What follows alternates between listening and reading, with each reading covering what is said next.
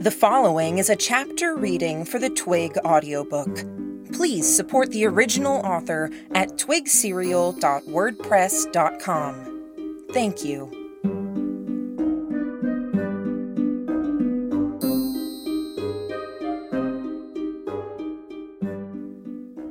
Chapter 2. There was a knock on the door of the automobile. Helen was the one to open the door. Lillian waited for Nora, Lacey, and Mary to climb out before she made her way out. Immediately, her focus was on her surroundings. The corners of the garage they had pulled into, the little windows that looked in from the top of the double-doored gate, and from the rear of the room. It was dark enough she couldn't see clearly, but the gleams of reflected light from outside and from the open door in front of her made her momentarily think she'd seen Sylvester's face, or the lenses of Jamie's glasses. The academy officer who had knocked on the automobile's door now closed that same door. He stared down at her as if she'd somehow wronged him. It reminded her of her dad, and the expression he'd worn when, so soon after they'd left the academy, her parents had been intercepted and sent back to sit in, while she was interrogated about Sylvester's disappearance. He hadn't believed her. If anything, her father had believed her less than the academy interrogators had. Maybe that was her own bias, her fears and her disappointment in her father coloring her perceptions. She quickly retreated from the dark garage and the officer's expression, entering the building and closing the door behind her. Lacey was talking to a very attractive 40-something man in fine clothing that was nonetheless drab in color. He had black hair going gray at the temples and a shrewd expression. Even though it was later in the evening, and he had bags under his eyes speaking to a long day, his eyes were clever and focused as he talked to Lacey. He looked like the sort of man who shaved twice a day just to banish the possibility of a 5 o'clock shadow, and who likely had his hair trimmed once a week. Very possibly the owner of this spacious home. The officer from the garage passed her, carrying their bags into the house. With Lacey arranging their accommodations and everything calm for the moment, Lillian felt it safe to simply retreat back, lean against the wall by the door, and close her eyes, holding her hand firmly against her heart. It was pounding, despite the fact that things were as quiet as they were. Her recent thoughts of her dad were part of it. It reminded her of dealing with her parents, so soon after Sylvester had told her that they had betrayed her, that they had, after pushing her entire life, cut her down before she reached her goal, tried to keep her black coat from her. Those days and hours after Sylvester had left had been filled with so much doubt. They had been so hard.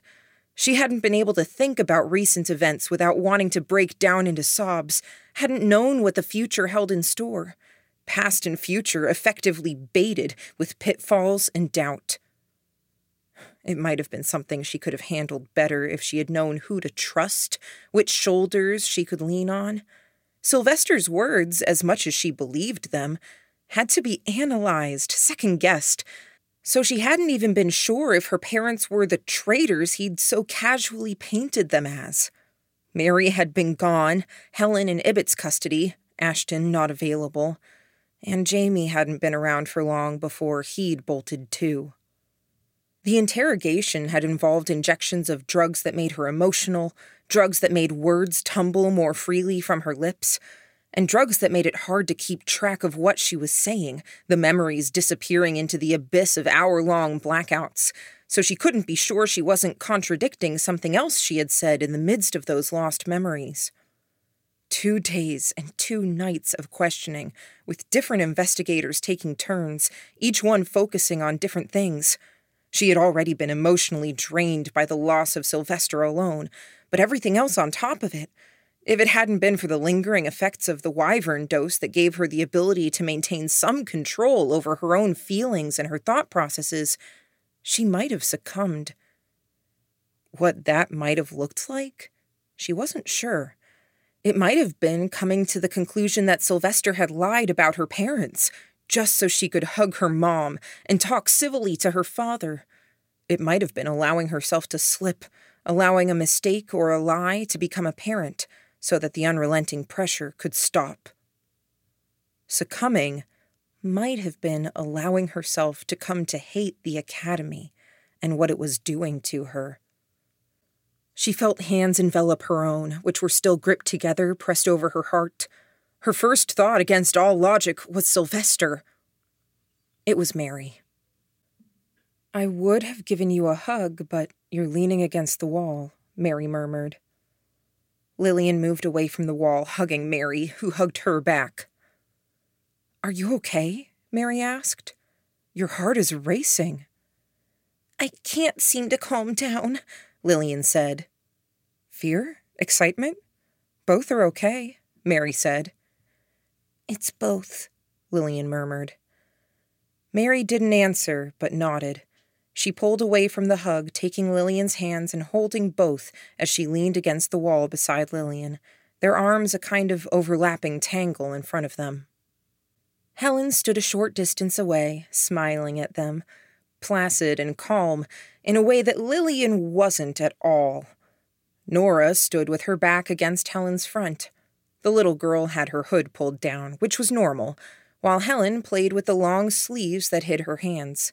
In the process, Helen moved the little girl's arms this way and that, in a kind of dance that didn't use the head, body, or legs.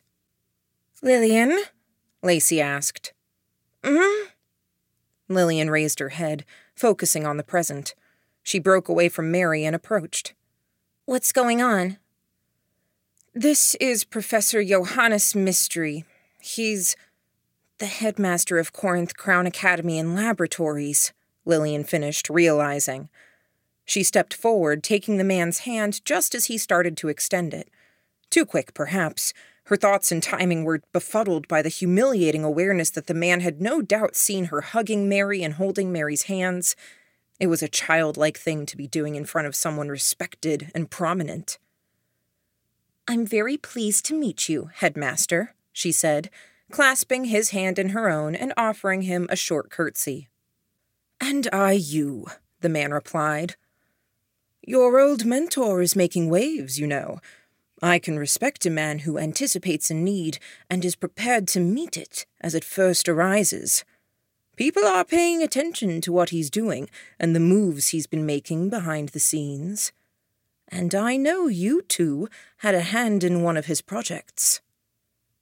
Lillian managed a smile, curtsying again, as she glanced at Lacey. "We were, Headmaster."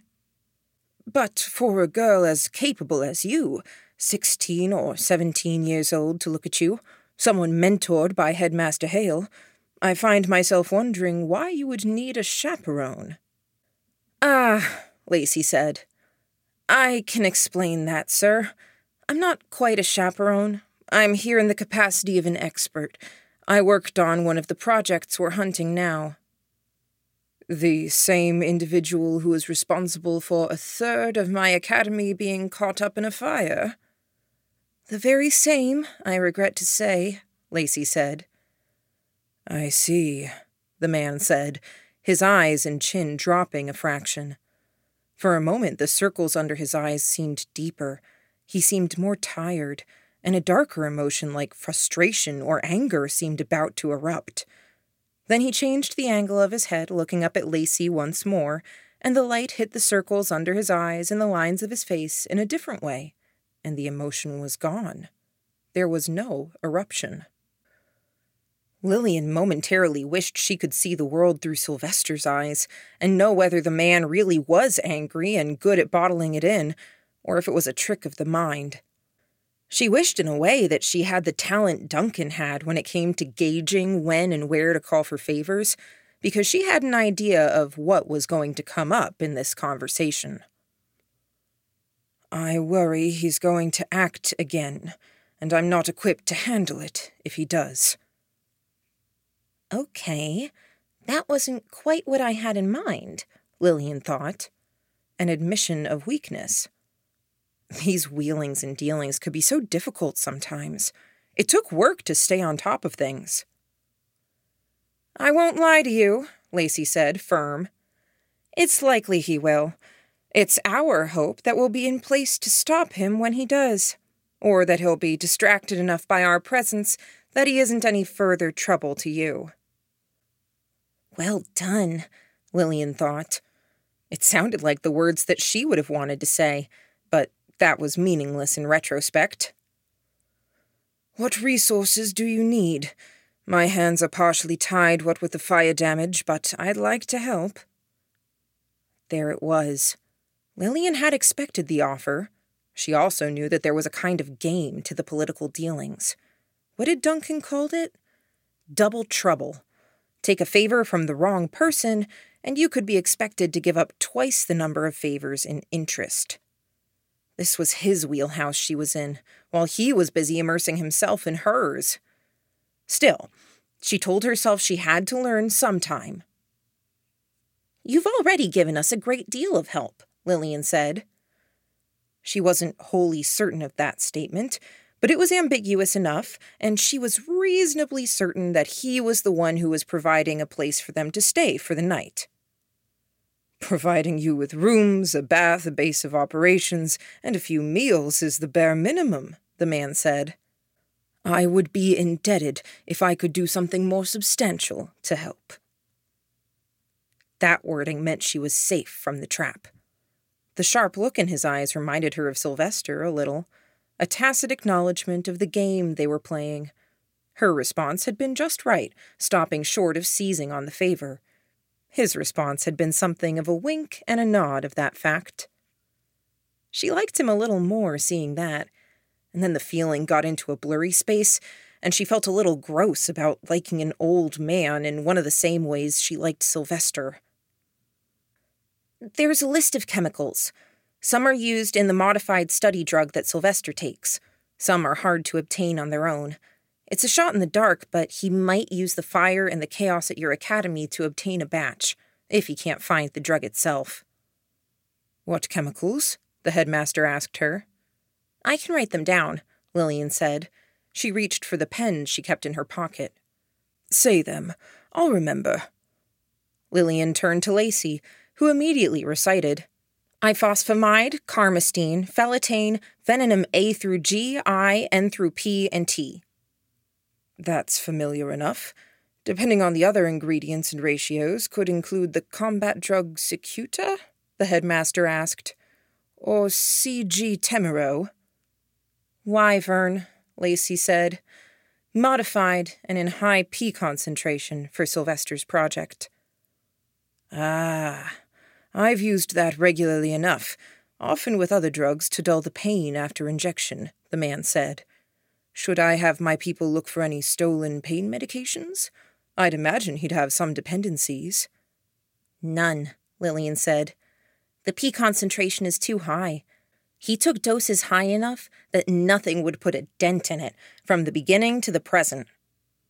The headmaster nodded, seeming to consider for a moment, then shook his head a fraction. "I could almost bring myself to feel some sympathy for him. Almost. He did burn down a lot of my academy." "Almost sympathetic," Lillian agreed. It was a good summary of her own feelings at this point in time. "Still, I half expected losses to war, but the worst of the war didn't reach this far west. Lug, yes, but that's further north. Some rebel groups recruited, but nothing significant. Then there was the plague, and I expected the worst. Dodged that bullet. I was bracing myself for something, so I'm not as shocked or bothered as I might be." "Yes, sir," Lillian said. She wasn't sure how else to respond. "Aggregate?" the headmaster asked. "None," Lillian said. Then she reversed course. "Sorry, no, not none. He would have picked up some at any of the last few stops he made, but the ingredients we listed off are controlled substances, and several of them are only available by way of doctors with a specific focus or level of access. And I and many of my personnel are a rare concentration of such." "Yes, headmaster," Lillian said.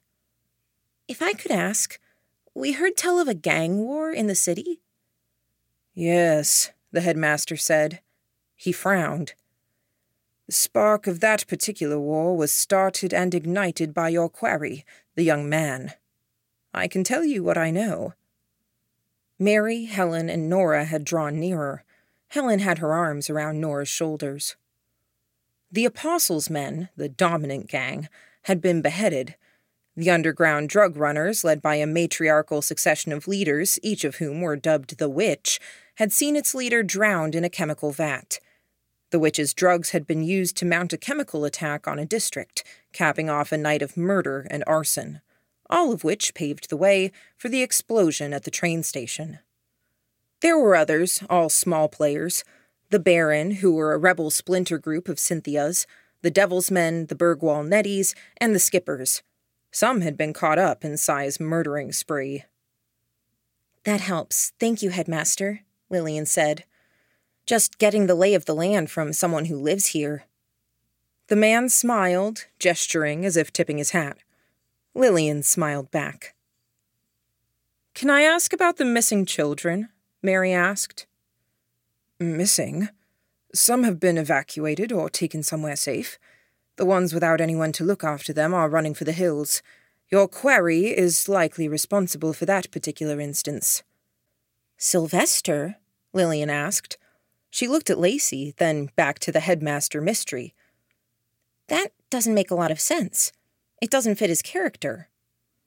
"Keeping in mind that I have a very low esteem for his character," Lacey said, "I have to agree.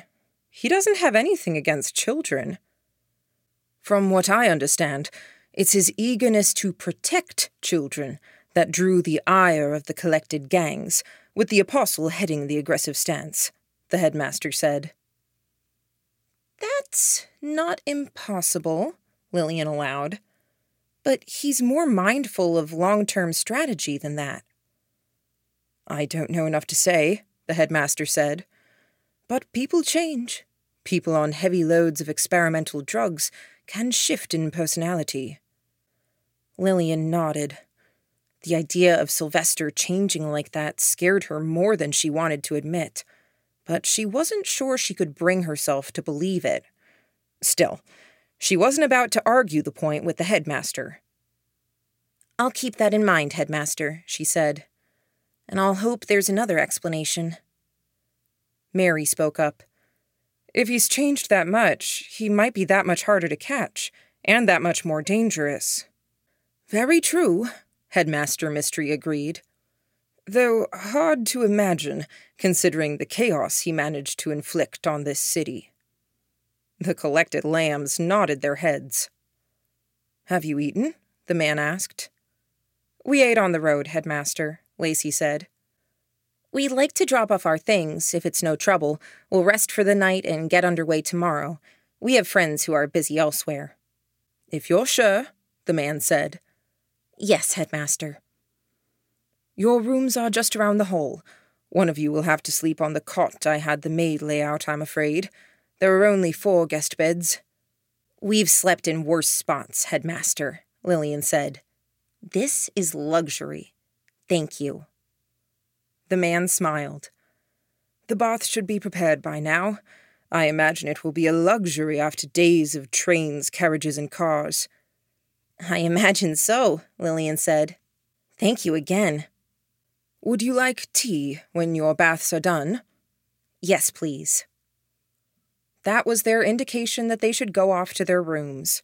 The tea, Lillian imagined, couldn't possibly be a double-trouble political trap. Tea was too essential a nicety. The bath, the luxury... No, she didn't imagine so. Was it cynicism, then, that left her feeling wary? She let the other lambs and Nora catch up, while Lacey led the way down the hall to the guest bedrooms. The 2 doors were ajar at the end of the hall, the lights on but dimmed within. The bathroom light, however, was on bright, and steam billowed in the room. Helen shifted position, fixing Nora's hood. In the midst of it, she gestured. Index and middle finger pointed straight up. Danger? Warning? At the end of the hall, with the doors open, the bath? Helen leaned forward, wrapping her arms around Nora in an exaggerated hug. Both hands gestured, 2 different locations at the hallway. Hanging pictures. The headmaster, his wife, and his children. Where are the children? Not a single mention of them. It frustrated Lillian that there was clearly some clue she was missing. Given an opportunity, she might have been able to figure out something meaningful from what the headmaster had said. "Anything, Nora?" she asked. The hooded girl shook her head. "Whispers. I can't hear Lara very well." "Even whispers can be useful," Lillian said. "They're talking about names. Duncan is upset about a chicken. He wants to talk to you soon." "Good," Lillian said. "Thank you." "I don't like all this talk of murder and fire," Nora said. She shrank into herself. "I know, honey," Lillian said. She stroked Nora's head. "I think your creators did you a disservice, ingraining the fear instincts into you like they did." "I can't help communicate if I'm dead, so I run first. I defend myself second, always. This is the rule." I know, Lillian said. She stroked the girl's hooded head again. Mary interjected. "Absolutes aren't a good idea when situations can vary as much as they do. It's bad tactics." Nora didn't respond to that. They reached the end of the hall where Lacey waited. She'd pushed the bathroom door open and was checking each of the rooms. "Big tub. You should all bathe, talk strategy, do whatever you need to do," Lacey said. "I'll enjoy some quiet with a book. You let me know if you need anything." "That sounds good. Thank you," Lillian said. She checked nobody was in earshot. "And thank you for lying." "Which time?" "About the reason you're here." Lacey offered Lillian a tight smile. "Just don't put me in a situation where I'm indirectly responsible for your deaths. Or for mine. Please." "We wouldn't kill you, Lacey," Helen said, smiling sweetly. "I'm not worried about you killing me to abscond with the drugs," Lacey said. "Sylvester wouldn't do that either," Lillian said. "He wouldn't hurt you." Lacey offered her another tight, unconvincing smile. The woman looked so tired. Lillian didn't have the heart to prompt another one of those smiles. She only smiled back, and after a few moments of silence, Lacey said, "Enjoy your bath," and retreated to one of the rooms. Lillian turned her focus to finding where her bag had been put, finding the towels that had been laid across the footboards of the bed, and then heading into the bathroom with the other girls.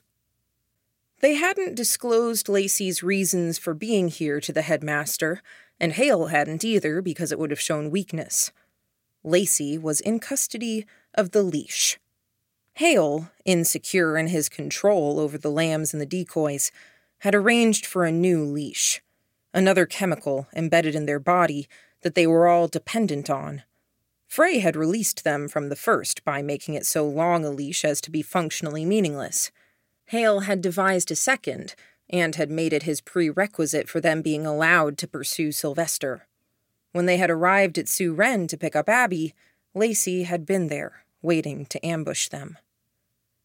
Lillian had 2 pills with her, not intended for her, but for Sylvester, in the hopes that she could slip him one, that he could be leashed, and that he would choose self-preservation over freedom. She suspected she knew what his answer would be, and it prompted an ugly feeling in her stomach. The bathroom had framed pictures that might have belonged in children's books on the wall, and more laid into the tiles at the top of the tub, which was a sprawling thing that sank into the wall and floor. Within the tub were multiple seats, not wholly different from what had been available at the girls' dorms in Radham. School was all tension and climbing the ladder. The idea was to encourage community and relaxation in the same space. This would be the children's bathroom, then, for the headmaster's family. As she undressed, Lillian's eye was on the window, opened to let the breeze into the bathroom. It was dark outside, and there wasn't a single vantage point where someone could perch on a building or stand at a window and see within. Even with that in mind, she couldn't shake the idea that he was there, watching. which he probably was, in an abstract sense. But they had arranged things by phone, changed from carriage to car, and then from the first car to another car, all while in tunnels or within garages. They hadn't stepped outdoors once while within the city. The only people they had been in contact with at this stage were the mayor, the academy headmasters, and trusted officers of the academies that were directly subordinate to the headmasters. "You want him to be there, looking," Mary said, as if she was reading Lillian's mind. Lillian flushed. "Not like that," Mary said. "A bit like that," Lillian admitted to herself. "I'm eager for a resolution, too," Mary said. "But I don't think he's going to be slippery in the same way Frey was. He's not going to run. We need to be patient. Keep an eye out. There has to be an angle that works." Lillian nodded. "I know." "I get it," Mary said. "Trust me." "I know," Lillian said. She drew in a deep breath, then let out a shuddering sigh. Mary laid a hand over Lillian's heart. It was still pounding. Mary gave her a pointed look. Stepping back and away from Mary's hand, Lillian pulled off her camisole and remaining clothes, then stepped into one end of the extensive bath. Off to the side, Helen was helping Nora disrobe. Under the hood, Nora's hair was white. Her eyes were dark and red-rimmed, prone to infections and irritation. It was much in the same way that her hair and filaments came out in clumps, and her fingernails and claws could come off in a bloody mess if exposed to direct sunlight. She was a sensitive creature in many ways. A sensitive creature festooned with natural weapons, Lillian noted. She had only had a few opportunities to examine Nora and Lara in person, and that had been on a table with doctors pointing things out, too up close a view. Standing aside, observing, she could see the way that the shoulders, ribs, elbows, the spine, and the girl's fingers were all segmented. The ribs, like everything, had pronounced joints at set intervals, joints that strained against skin like a fist clenched to the point that the knuckles had gone white. Where joints would normally already be, they were exaggerated. At the end of most fingers were scythe-like claws, roughly 6 inches long, normally hidden by the loose fabric of sleeves. Other fingers were actual fingers, and some were a melted-together blend of both blade and digit. Pure chance what she had ended up with. Lillian knew from the short tutorial with Nora's creators that there were more blades at the spine and joints of the shoulder and elbow, but they were buried within the joints.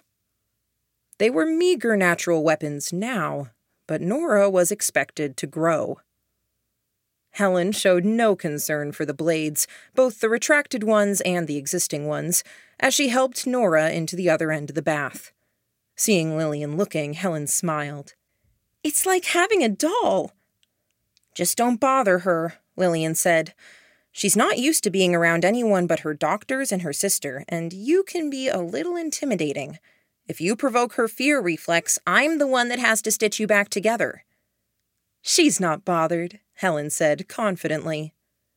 "I'm not bothered," Nora said, quiet. Lillian closed her eyes and leaned her head back against the wall, letting the tension seep out of her muscles. "That's fine, then." Mary took another minute to divest herself of her weapons and lay them out on the counter by the sink. She carried some tidbits over to the window and checked for eavesdroppers and spies before arranging a small trap at the window. That done, she made her way into the bath. She sat perpendicular to Lillian, knees bent so they formed an arch over Lillian's legs. "Where are the headmaster's children?" Mary asked. "That's bothering you, is it?" Lillian asked. "Why didn't he say where they went?" "He's hiding something. Multiple somethings," Mary said. "I don't disagree," Lillian said. "But that's standard for academy higher-ups. We stay focused. I don't mind being wary, but let's not get distracted." "You sound like me," Mary said. Lillian splashed her friend.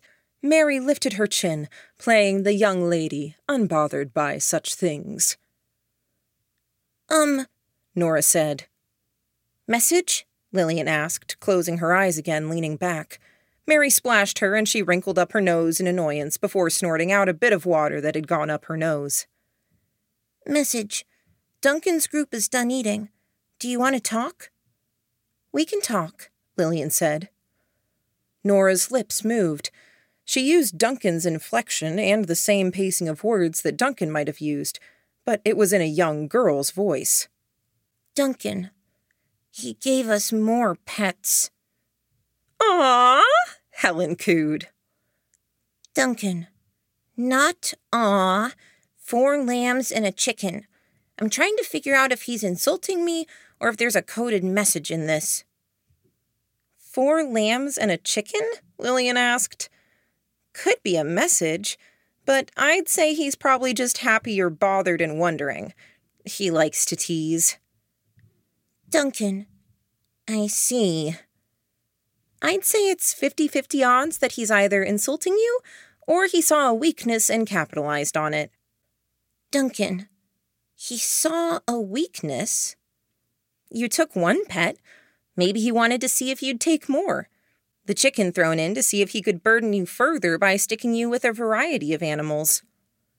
Duncan, I'm somehow more insulted than if he'd included the chicken as some kind of indirect put-down.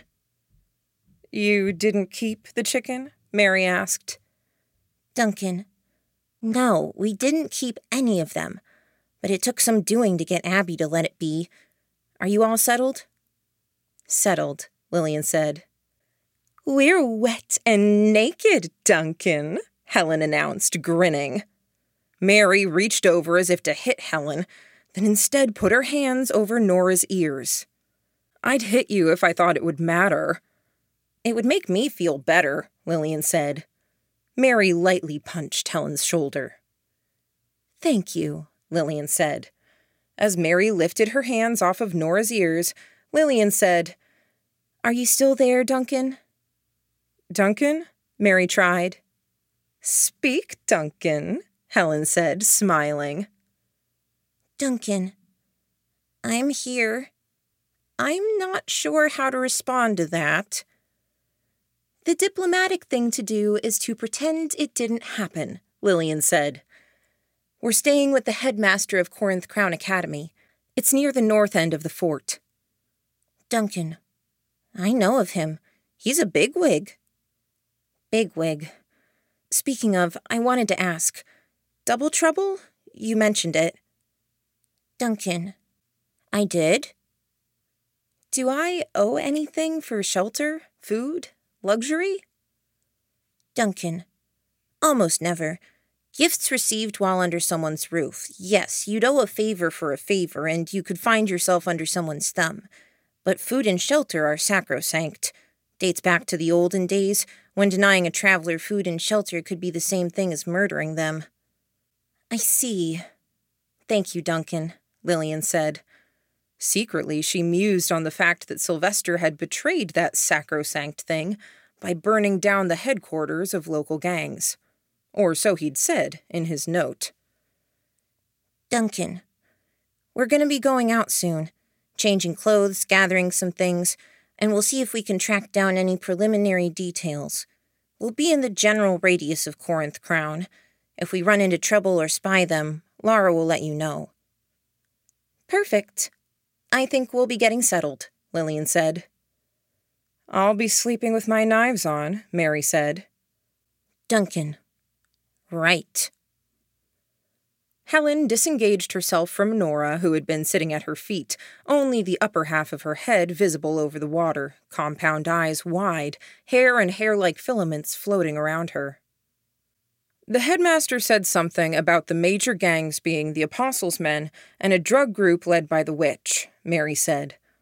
She continued her explanation, but Lillian wasn't quite listening to the recap. Her focus was on Helen. Helen was getting dressed without toweling off. Trouble? Question? Helen gestured to her ear. Listen, man. Then, barefoot, damp, wearing a dress, Helen scaled the side of the window, climbing out and up toward the roof. That was reason enough for Lillian to get out of the bath. Something had concerned Helen. "Come on, honey," she spoke to Nora. "Duncan," Nora said as Lillian lifted her by the armpits. "I beg your pardon?" "Not you, Duncan," Lillian said. "Helen's acting curious. 1 minute." Mary was out of the bath at the same time Nora was. She began putting her things together: razor wire, knives, gun, syringes, bola, and darts. The summer clothes went on next, and all of the stowed weapons swiftly disappeared beneath the light and airy clothes. Lillian did towel off before donning her hairband and pulling on her clothes from earlier. She'd hoped to go straight to sleepwear, but her things were with her clothes, including those 2 little pills. Once she was dressed, she attended to Nora. Nora was nervous, Lillian was aware. Jarred from peace and comfort to tension, the little girl was trembling, hugging her arms to her body. Lillian dearly wished she could do something more for the little girl. She had managed to dress both herself and Nora before Mary was finished. Helen reappeared at the window, swinging down and into the bathroom, very nearly slipping on the wet tile. Helen gestured at the same time she spoke, her voice soft. "Trouble." "Of what sort?" Mary asked. "Sylvester?" Lillian asked.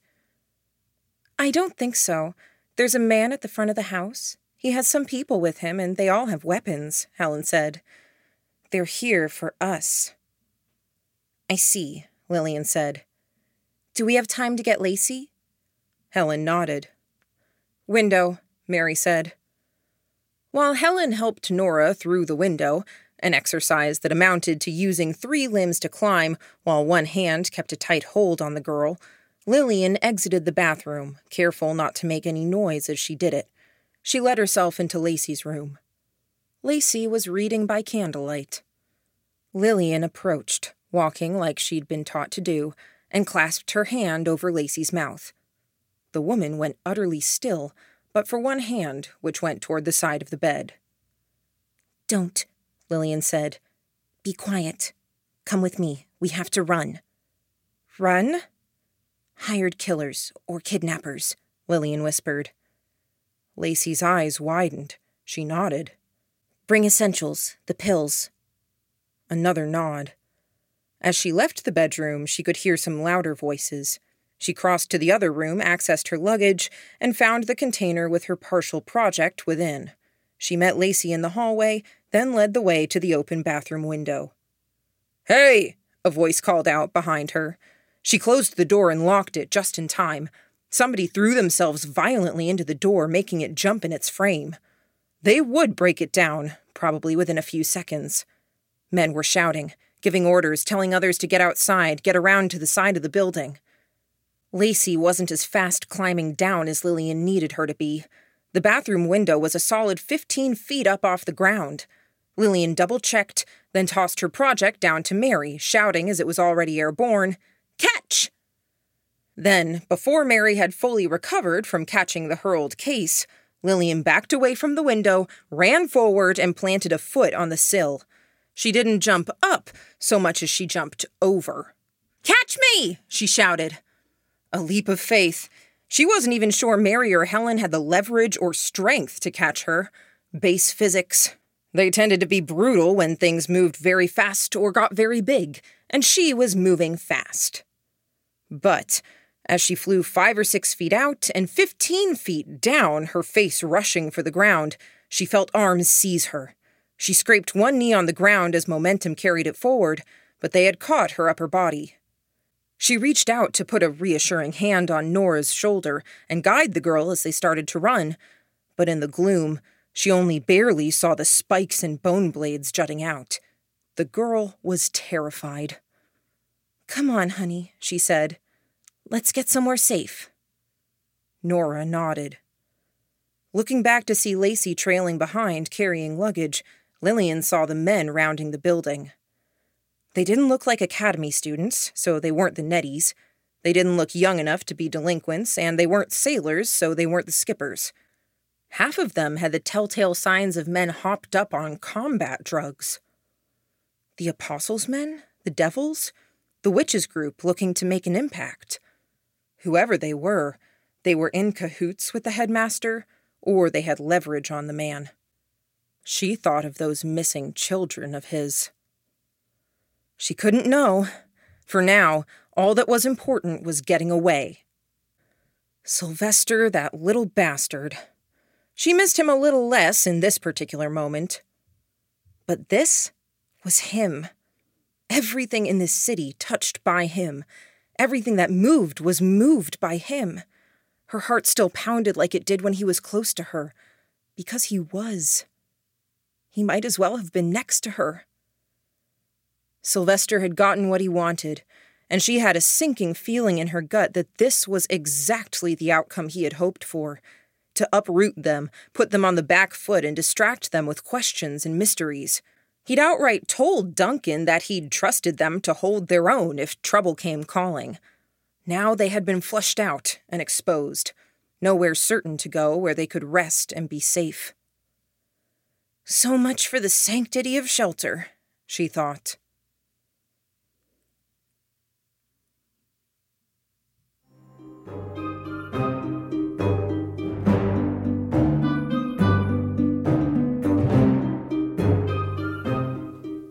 You just finished listening to a chapter from Arc 13, Black Sheep, from the web serial Twig by J.C. McCrae.